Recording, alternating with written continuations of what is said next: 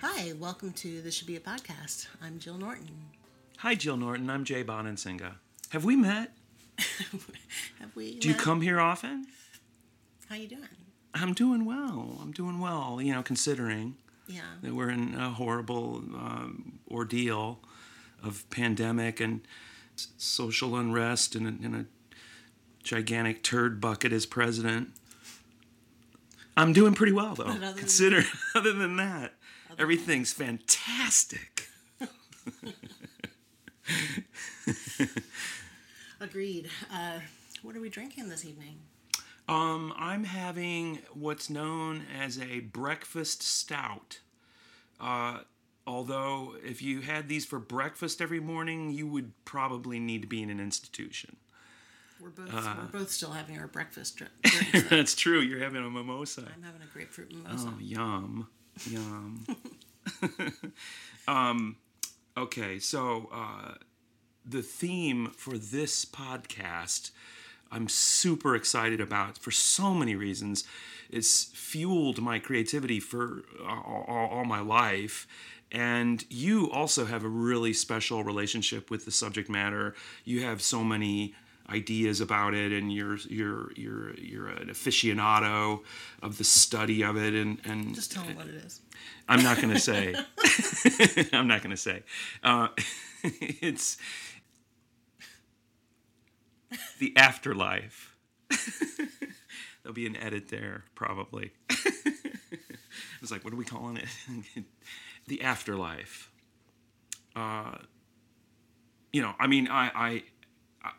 going to read something during this episode, which is it's an attempt to show the sweet, comforting angle on the afterlife, which there are many volumes of books and myriad stories and movies that attempt that make the afterlife something wonderful and sweet and something that will heal and give you an eternity of happiness and I'm not just talking about heaven, but that's the Christian version of it. But there are many versions in different cultures and stuff. But it's nirvana, it's Valhalla, it's the final resting place that we end up if we're good people and we get to live out eternity happy and joyful. I don't know if I believe it, but I do know deep down I want to believe it. And hence this story that I'm going to read, and also the fact that most of the time the stuff I write is about the dark, scary, disturbing, creepy aspect of the afterlife. What are your thoughts? I'm sorry, I didn't know who was up next. Well, I don't want to no, that's okay. hog the microphone. No, that's okay. So what you're saying is this is a little more like a more positive experience than The Walking Dead. Oh my God, yeah. The Walking Dead is the afterlife is you get buried, then you reanimate and crawl out of the grave, and then you're just starved all the time and you can't take a shit. You know what? That's the afterlife. Sorry. Go ahead.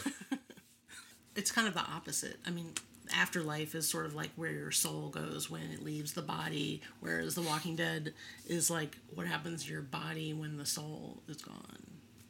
Yeah. Well, nobody ever, it's part of my,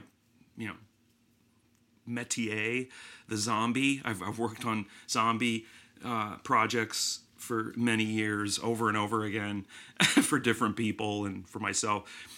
And, there really is no exploration of what happens to the undead's soul. The undead have no soul. So what happens to those souls? That's something that's never been explored. It'd be a good, an interesting twist on the story. I don't know where are they in limbo?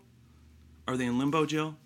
On The Walking Dead? Well, no, in any zombie tale, nobody mentions in a zombie story the dead body the remains, the human remains, are scary, and they reanimate and they want to eat your liver. Right, but no, there's no sign. There's no discussion. I tried to do it a little bit in this piece that I wrote for the George Romero tribute, Nights of the Living Dead. I have a story in there about a psychic, a military psychic, a remote viewer who is asked to come and get inside the brain, the mind of a person they believe is undead. And I tried to get into it a little bit, but I didn't explore it fully. What happens to the soul? Because if you to have any belief in the afterlife, correct me if I'm wrong, because you know as much, if not more, about it than I. But don't you have to believe in a soul? You have to have a belief in a human soul before you have any concept of an afterlife.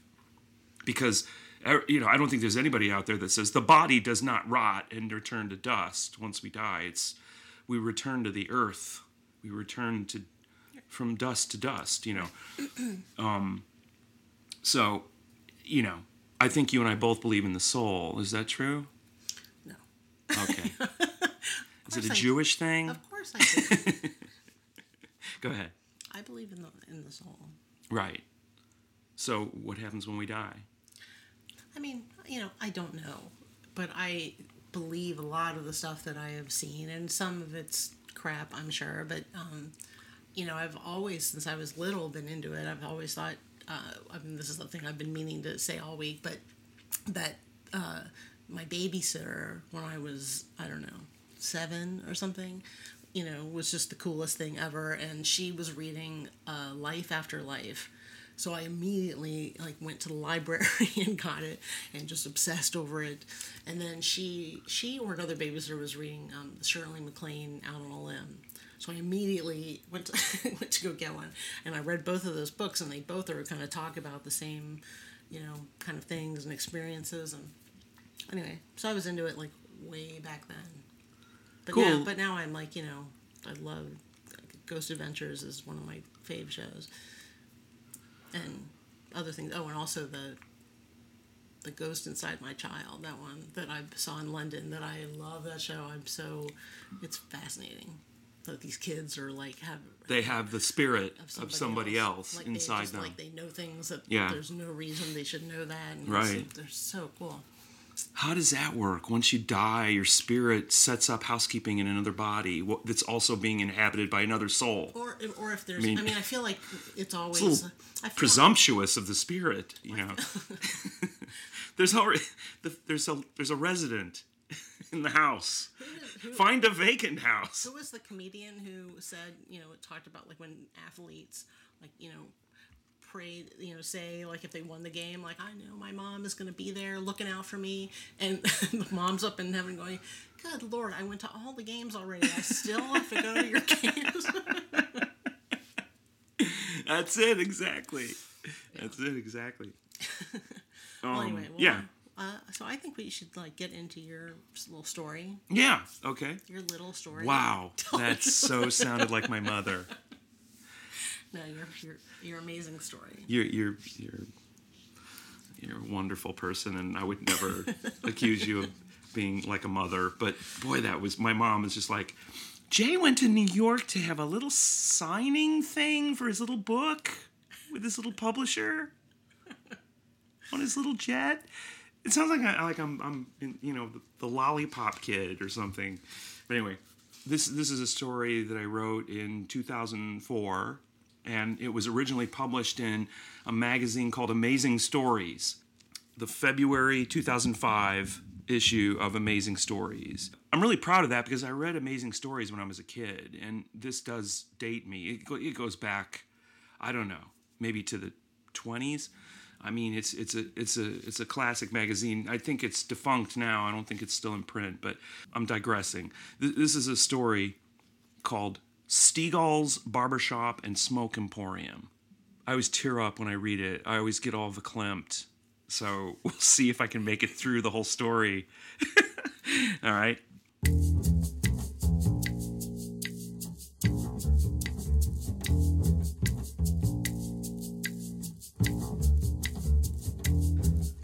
Steagall's Barbershop and Smoke Emporium.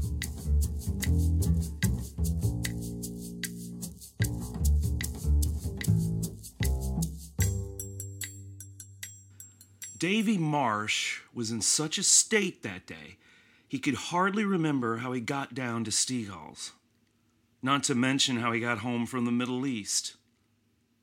The barbershop was in a gentrified part of town, on a side street just off Taylor, sandwiched between a Korean dry cleaners and a foreign auto body shop. The front of the shop hadn't changed since Nixon was in office, a broken-down little candy-striped pole planted in concrete by the door, whiskered in weeds, a window covered with chipped black paint and sun-faded photos of Sears catalog models with hairstyles that had gone out of vogue sometime around the heyday of the hula hoop. Styles such as the flat top, the brush cut, and the Princeton. Davy pulled his S10 up to a meter right in front of the place, the vacant spot a miracle in itself, and yanked the stick into park. For nearly 2 decades, Davy Marsh had been getting his hair cut at Steagall's. He had never seen an open parking spot right in front of the place. But that's just the way that day had been going. Like a waking dream. Davy twisted off the ignition and climbed out of the pickup. He was a big kid, and he seemed to unfold himself to his full 6'4" length as he got out of the truck, arching his back and squinting up at the high blue sky. His blue chambray shirt was damp under the arms and sticking to his back. It was late summer in Chicago, and the afternoon was heating up, but it was nothing like Iraq heat. Nothing like that devil's furnace that pressed down on you and matted your field gear to your back and turned your sweat to glue. Davy loped up the cracked sidewalk to the glass entrance door. A little bell jangled overhead as Davy entered Steagall's barbershop and smoke emporium. "Scorcher of a day out there, ain't it?" came a voice from the cool shadows in the rear of the place. The air inside the barbershop was musky and fragrant with hair tonic blown around the old linoleum and plaster by squeaky, rotating ceiling fans. It was a smell that immediately wrenched Davy back to his childhood and all those sticky visits for crew cuts and suckers. There was an old naugahyde sofa on one wall strewn with well-thumbed men's magazines spanning the last few decades. Gent, We, Modern Man, Soldier of Fortune, Club, International, and Swank. What was he doing here? Yeah, it's pretty hot, he murmured, looking around and surveying the cluttered shop. Jesus, that little greasy display case was still there?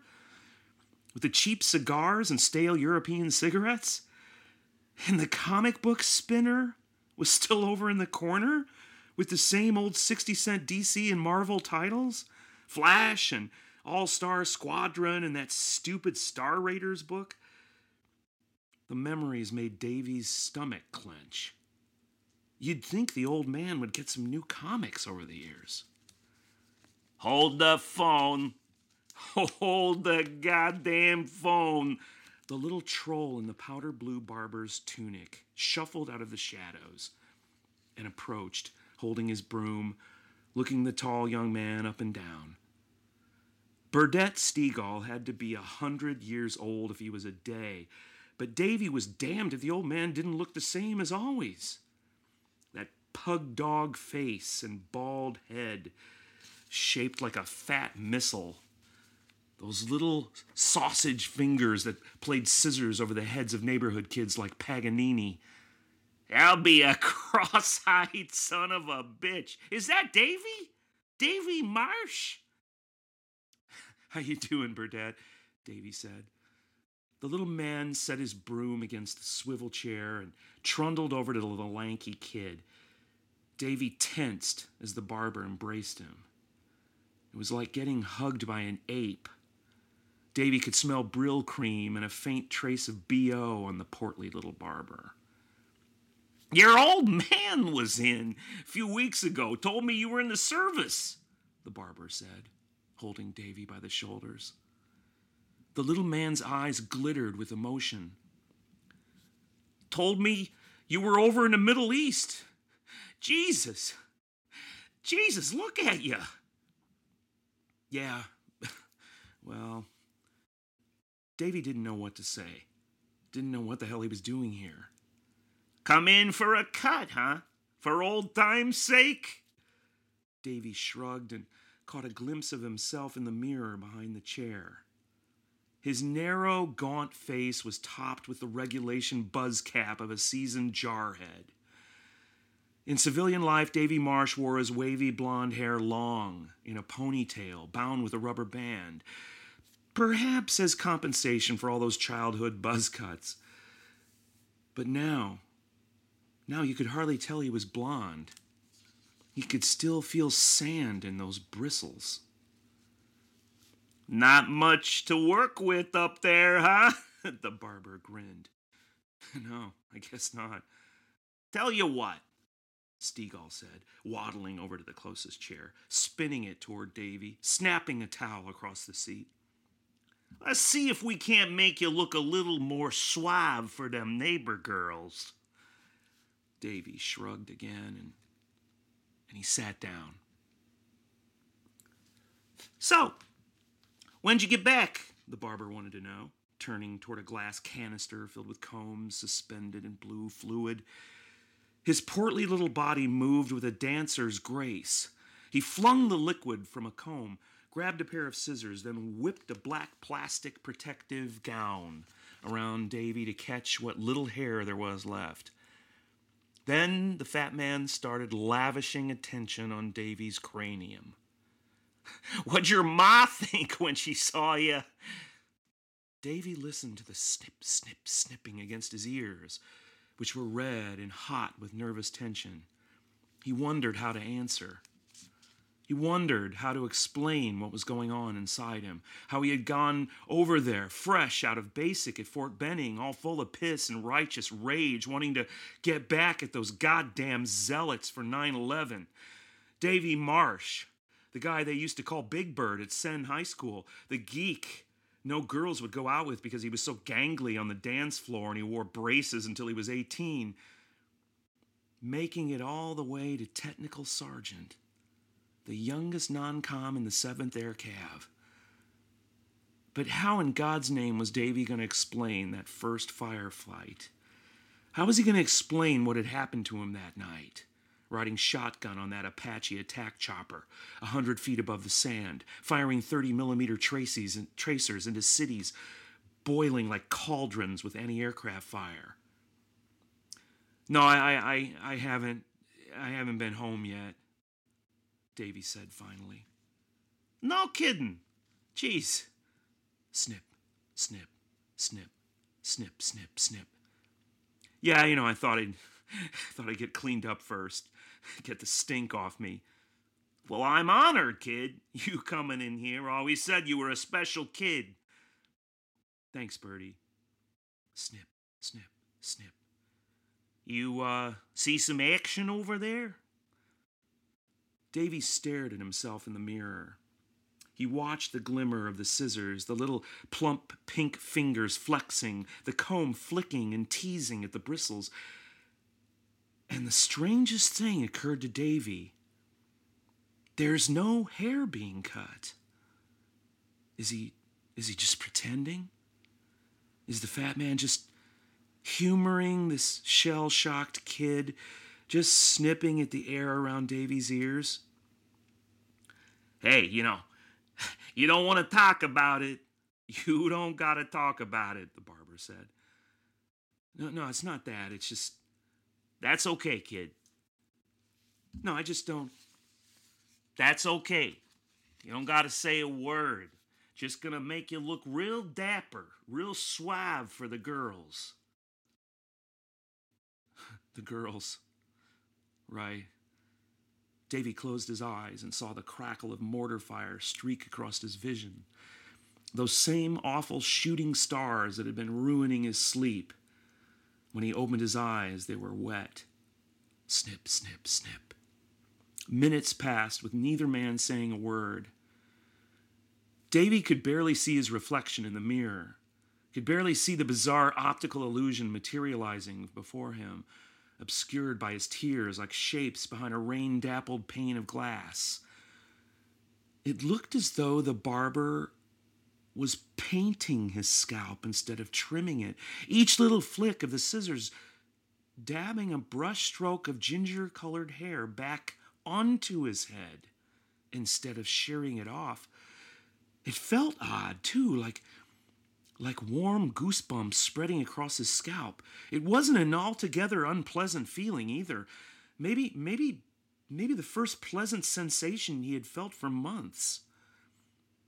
A tear tracked down Davy Marsh's face. "Girls," he murmured, his voice breaking. "Pilot I got shot down with was a girl. Can you believe that? Native American woman, big fat gal, looked Hawaiian." "Davy, look," the barber paused. You don't gotta." "Chief Warrant Officer Irma Good," Davy said. "You believe that? Old Irma. I can't believe the fire we went through, man. I mean, you could have walked on top of it. It was so goddamn thick, like we had gone and stirred up a hornet's nest or something.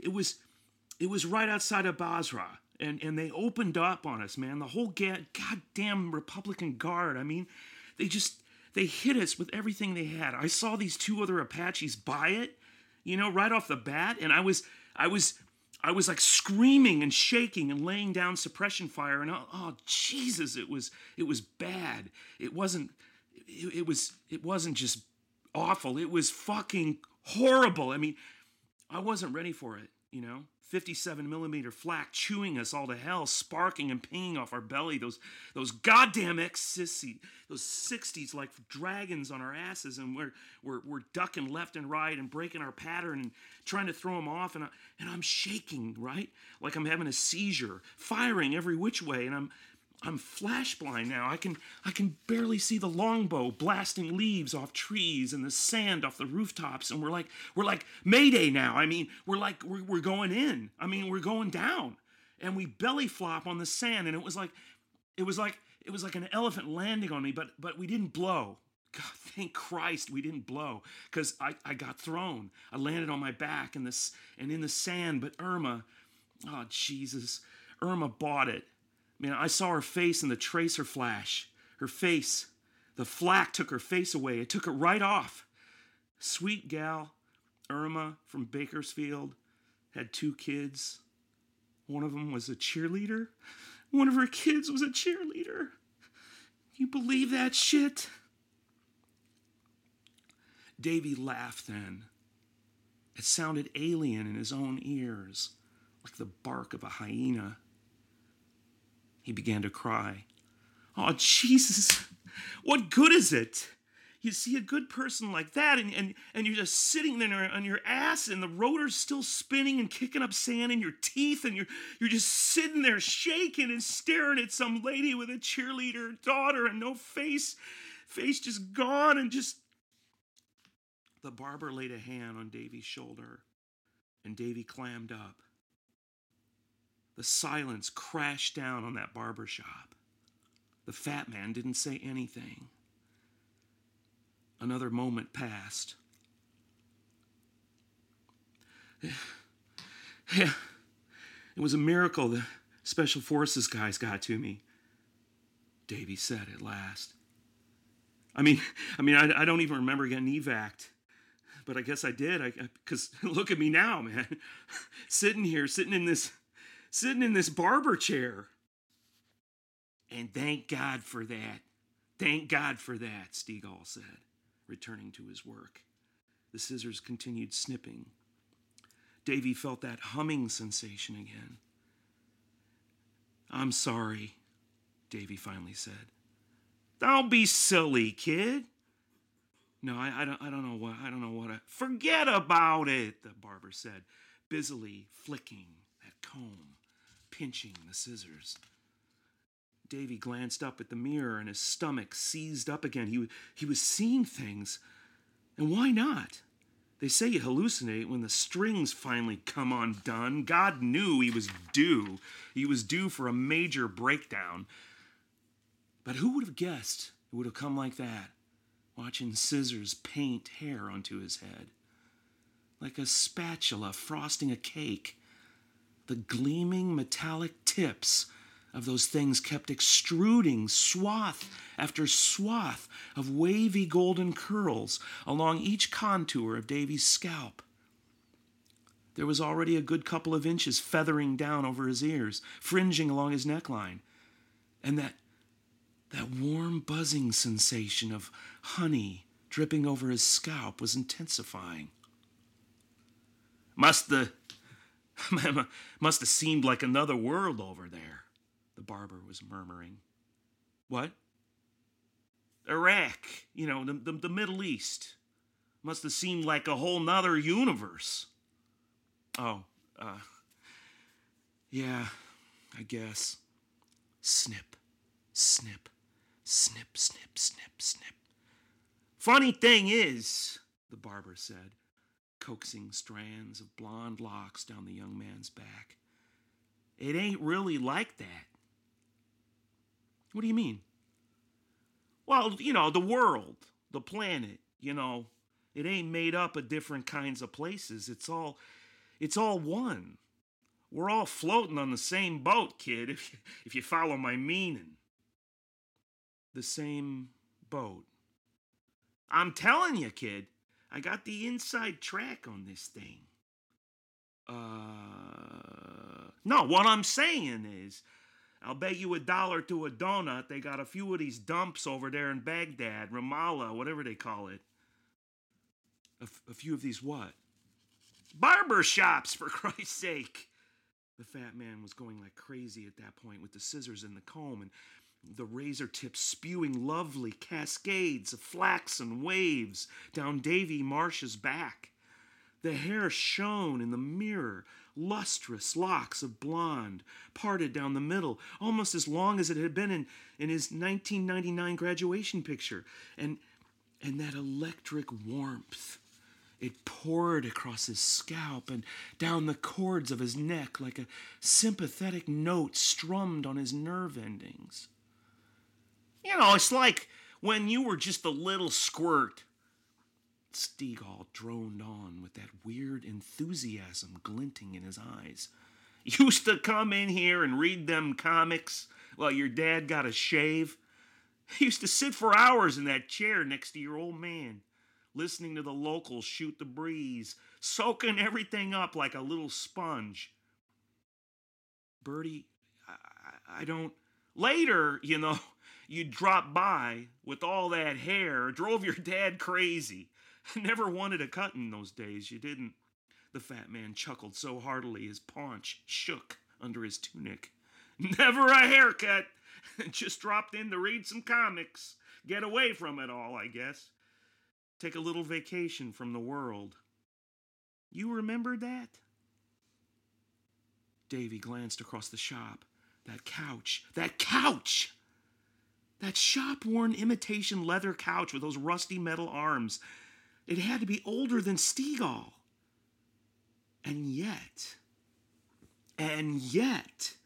it sat there with that same spray of junky magazines across its ratty seat that had cluttered the thing when Davy was a kid. Wouldn't they have moldered and yellowed into powder by now? And that spinner rack with its chipped white lacquer compartments, it looked as though it had been pickled in time. And the comic books, they were mint. Originals. Giant-sized X-Men #1. The original Conan the Barbarian, for God's sake, with that gorgeous Barry Windsor Smith artwork, for God's sake. Davy looked at his reflection again. Oh, no. Kid? Oh, no. Now, they said this would happen, the barber muttered gently, folding the scissors closed. He was done. Davy's hair was completely restored to its original heavy metal shoulder-length AC/DC glory. It's nothing to worry about, okay? Just the initial shock of the thing. Oh my God. Davy looked down at the black plastic protective gown draped over him, his new lustrous hair falling across his face. There were no tiny hairs on the plastic, only a long metal zipper bisecting down its middle. Davy had seen other soldiers, not many, thank God, but a few, cocooned in that same kind of plastic bag while being loaded into a C-130 Hercules. "Take it easy, kid." Davy jerked forward with a start. He grasped the edges of the black plastic shroud and yanked it apart with a single spasm. The plastic tore in half, the zipper tumbling to the floor like a fillip of skin shed from a snake. Davy gazed down at his chest where the chambray shirt had buckled. It had buckled enough to expose skin. "Oh, God. Now don't be getting all riled up, kid." The barber placed a tender hand on Davy's shoulder, steadying him, keeping him in the chair. "Like I said, it's just the initial shock of the thing.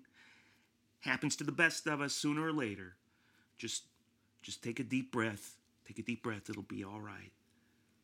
Davy stared at his chest. The entry wound was small, a tiny starburst between his nipples, crusty and black around the edges, but fairly clean, probably fired from one of those 5.56 millimeter carbines used by the Republican Guard in their foxholes on the outskirts of villages. I never made it out of there," he panted, looking up at the chubby barber through tears. "Did I? I never made it out." Burdett Stegall just smiled then, that same crooked grin with which he always graced his customers at the end of a long, dirty joke. "Like I said, kid, just a place to get away. Relax, shoot the bull for a while before moving on." Davy felt himself fall back into the spongy confines of the barber chair. He started to say something else when Stegall suddenly called out, "All right, next!" There was movement in the corner, and Davy swiveled in time to see big Irma Good rising from an armchair, setting down her magazine. She was smiling, her face restored to its olive-skinned, earnest beauty. Her hair was spiky short, but looked as though it would be a wondrous black mane if allowed to grow out a little bit. Davy smiled through his tears. "Come on, sweetheart," Stegall urged, grabbing another comb from its sapphire bath and turning toward an open seat. "We got 2 chairs. No waiting."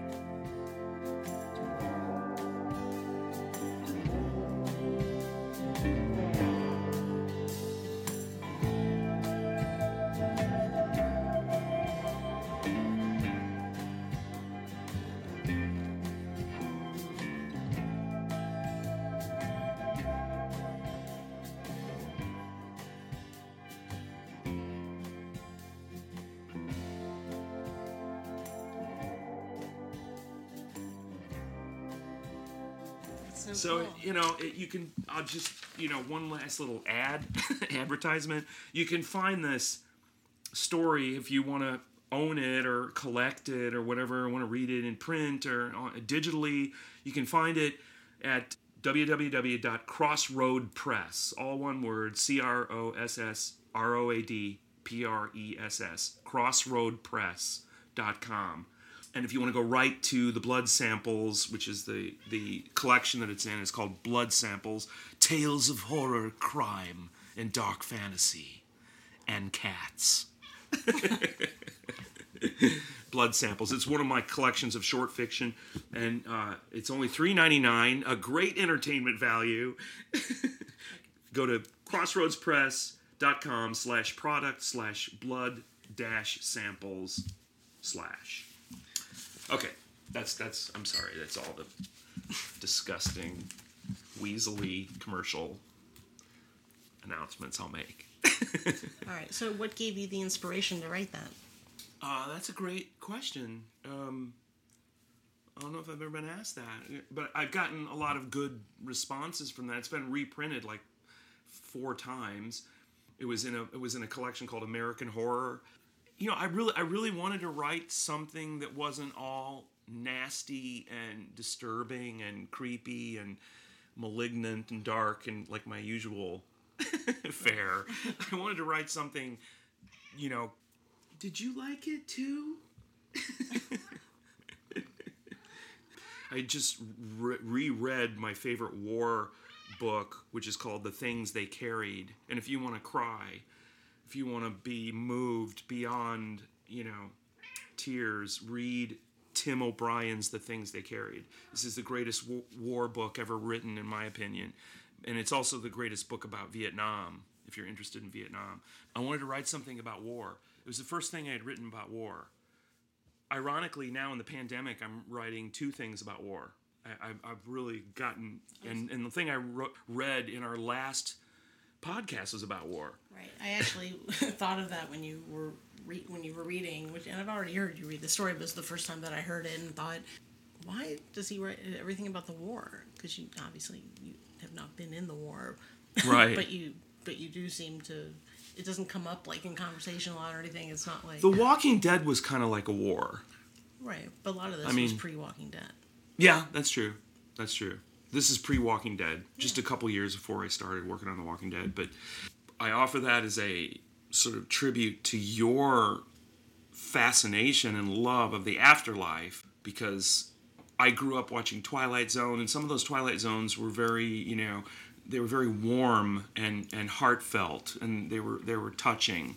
And some of them involved the afterlife and what happens to people after they die. And my father just died a couple months ago, and so it's really foremost in my mind.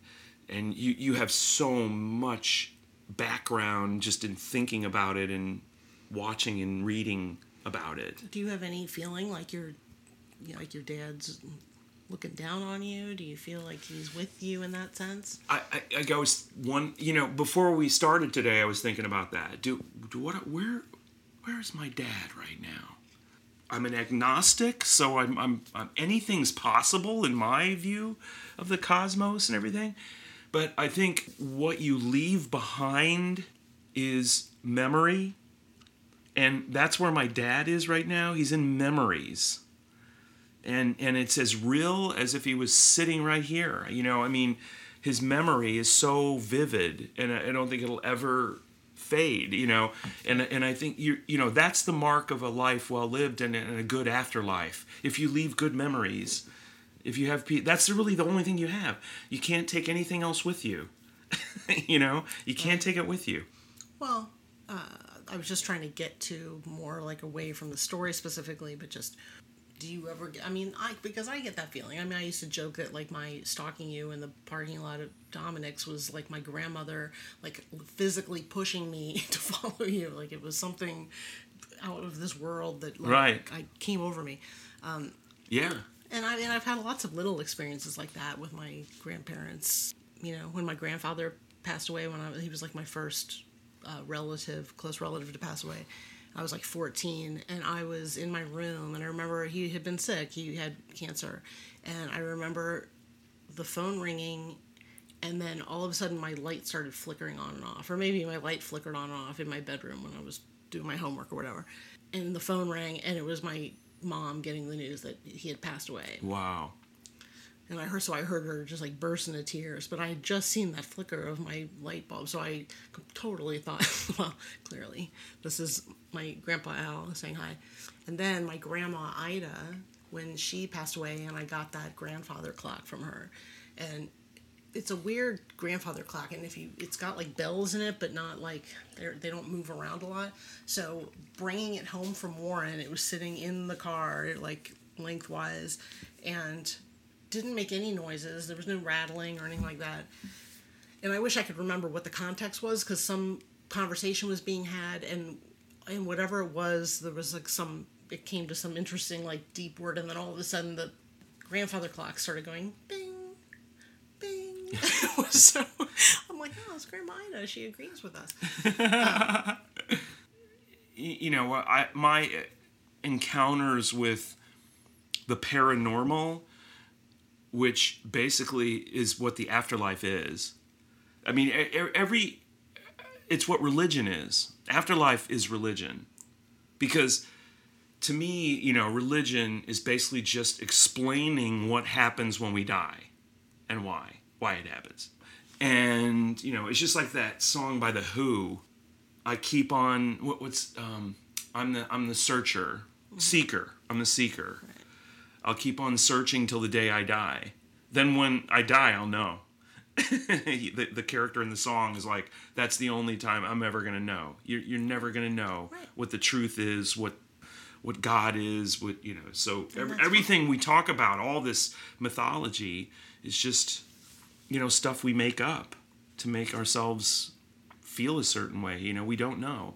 Just like you said a few minutes ago, you go, I don't know. I don't know what there is, but I know that there's something. Yeah. You feel confident that there's something beyond this life. Right. And I feel like I've had enough experiences and watched enough of these shows, and I know a lot of stuff is not, true or whatever, but a lot of it I can tell is true. And I've just heard so many amazing stories, and yeah, I do kind of believe that. Amazing stories.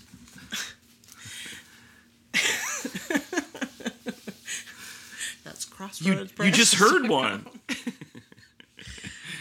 So you believe deeply in your heart that when you die, it's possible to interact with this world? Because that's the real question that most people want to answer and they can't. Right. You see, like that convention we went to, all the gadgets and stuff. This records ghosts talking to you, so there you go. It proves it right there that there are ghosts. I mean, but just, there's this whole industry, based around this, that when you die, it's possible to still interact with this world.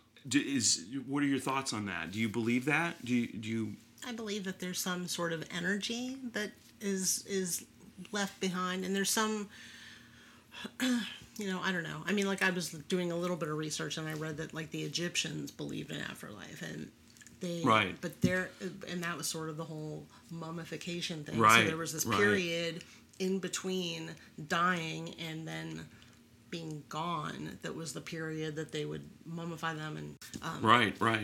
So and I believe they believed that the body actually did go to another world because they gave them little fanny packs and stuff to take with them and fanny packs to take with them. They enclose little things in the crypts, in the tombs, in the sarcophagi, with the mummy to take into the afterworld. So they must have believed that the physical remains would go into the fanny packs. That's where fanny packs were invented. In the No, in just Egypt? kidding. Okay. But seriously, like where I have a problem is that, you say, I believe there's energy.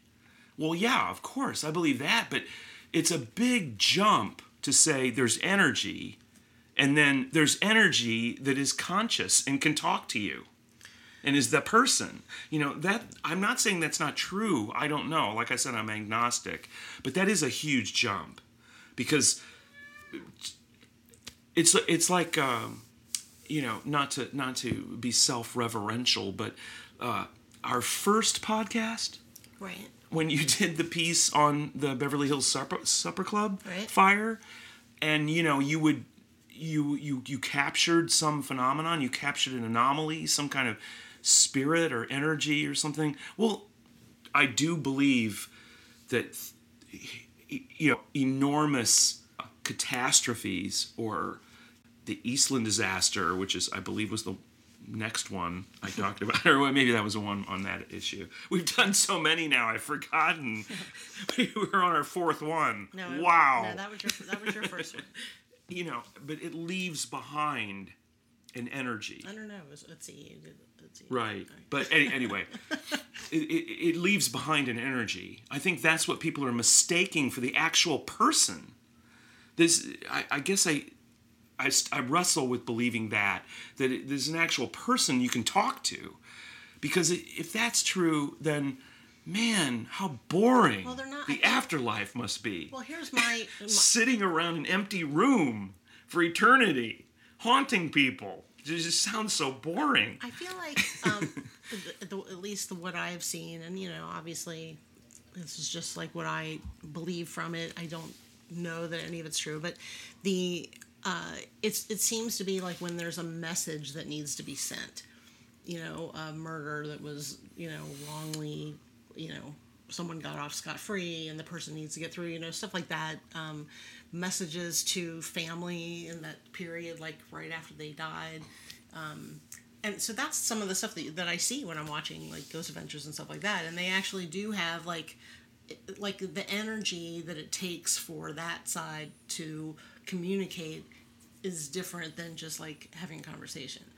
But there's kind of conversations that happen through their different little mechanisms. So anyway, I just believe that there's some really trippy stuff that we have no idea what it is, but I believe that something is there. Well, I don't think we're very far apart, but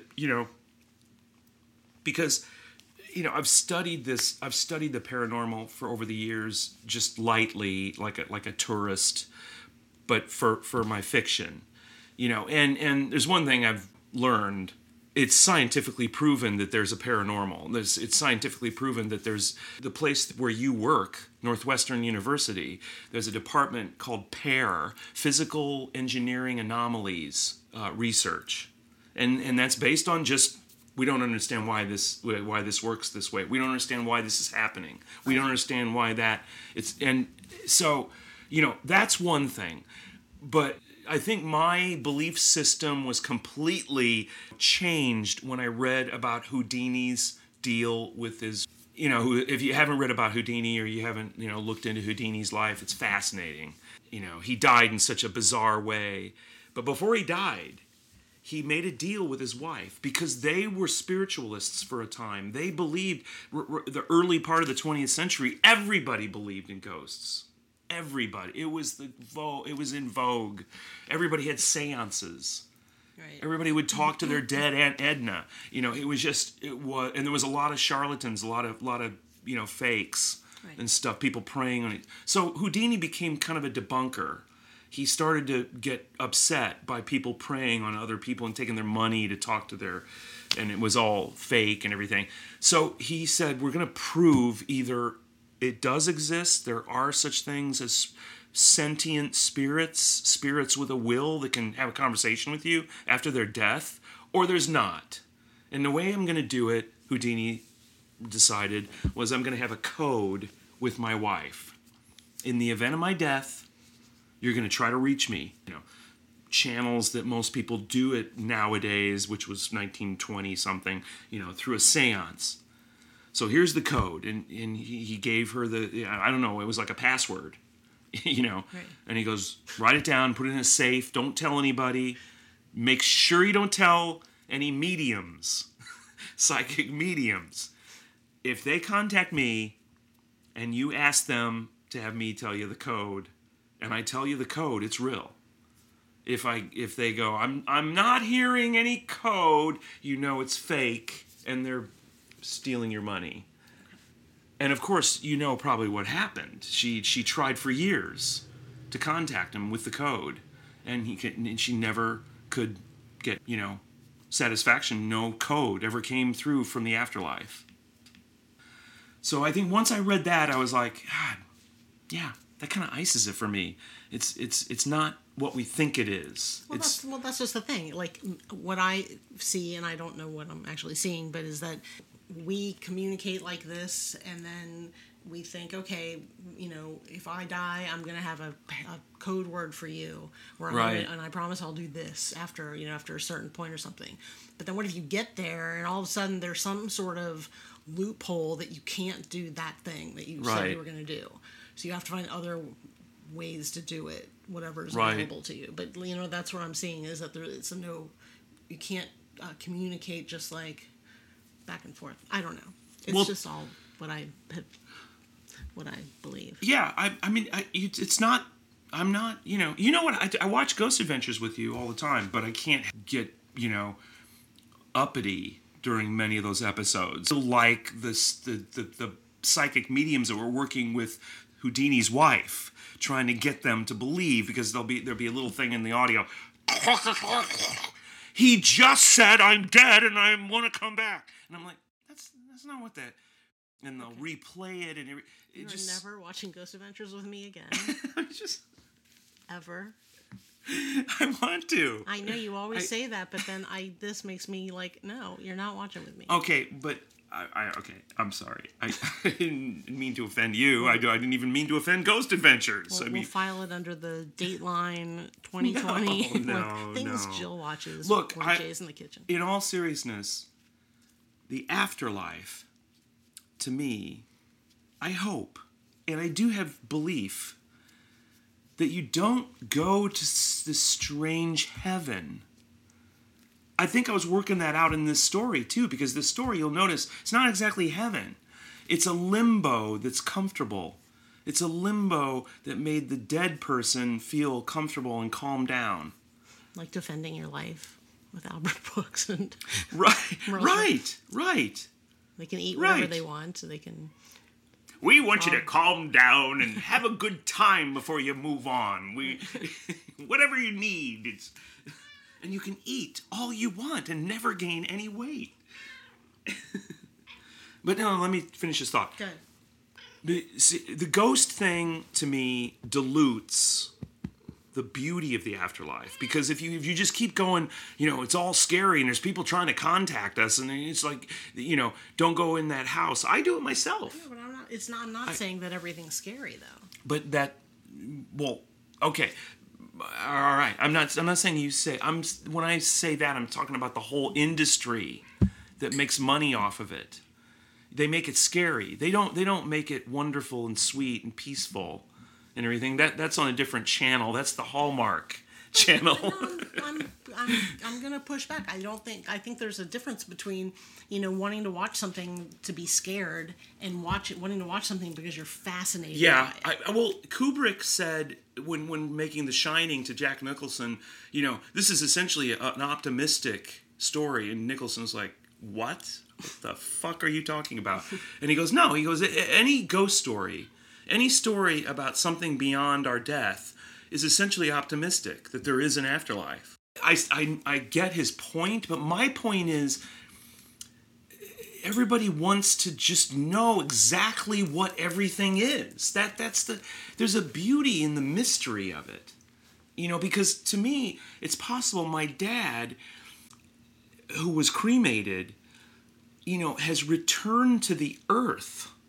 He's returned to the earth. He's returned to the air and the water and the earth. He's returned to, the universe as organic matter. That's truly peaceful. Yeah. It's tranquil. Yep. You don't have a harp and wings, and you're not flying around this make-believe sort of land, and there's nothing wrong with that. It's sweet and kind of charming and kind of, naive. But it's okay. There's nothing wrong with believing that. It's just that I can't square the idea of ghosts. It seems there's just something missing there. Like, where do they go when they're not talking to us?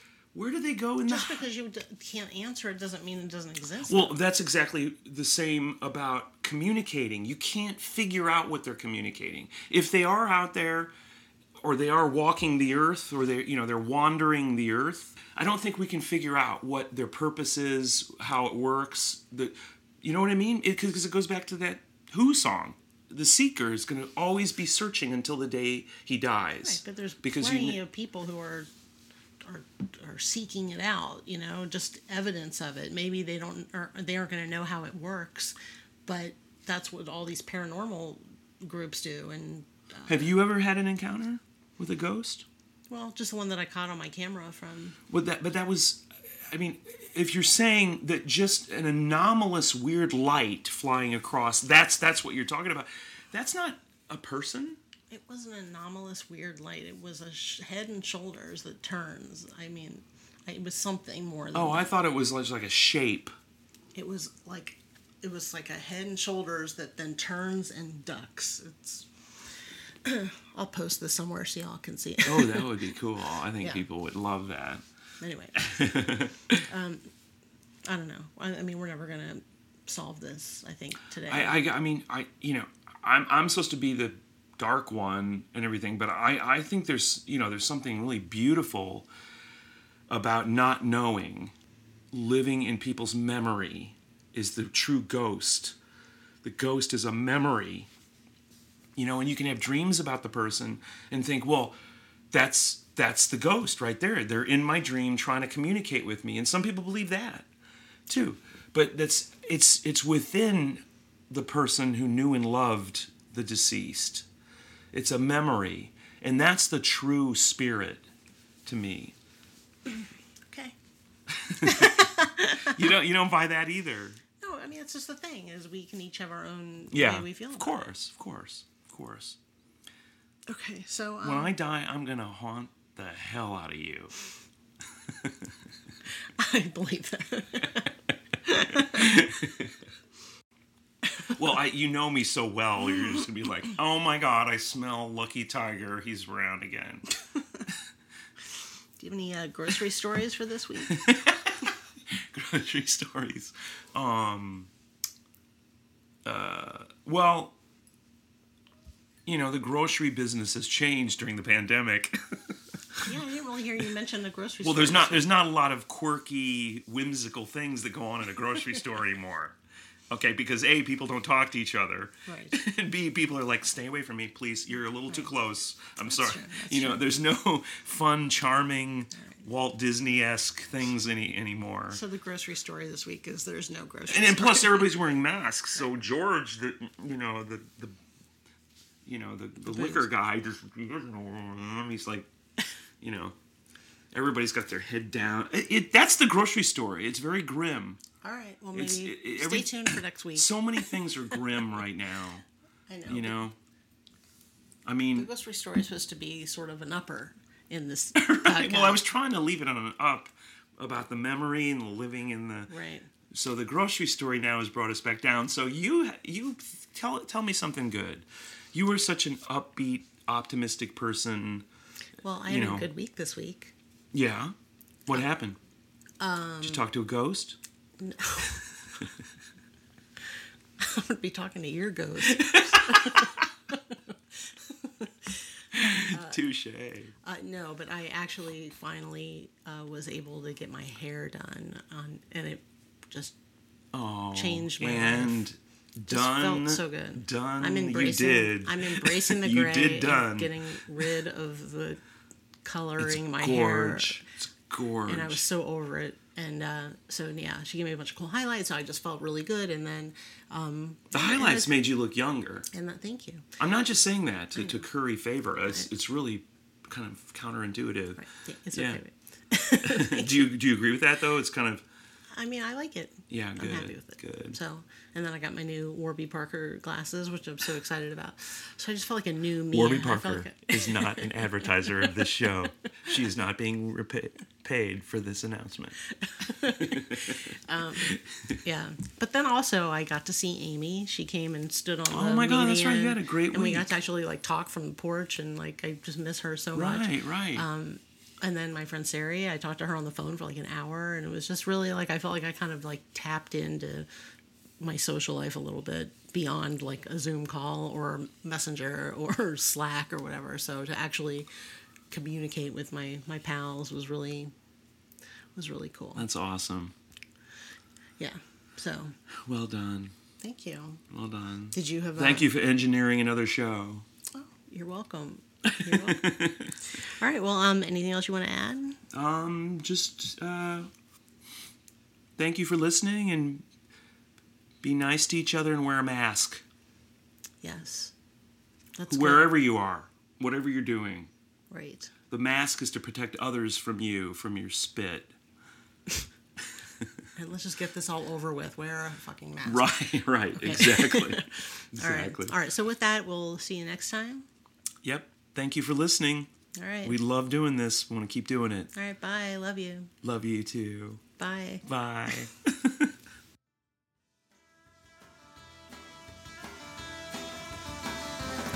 The music for This Should Be a Podcast is Close Shave by the Riptones.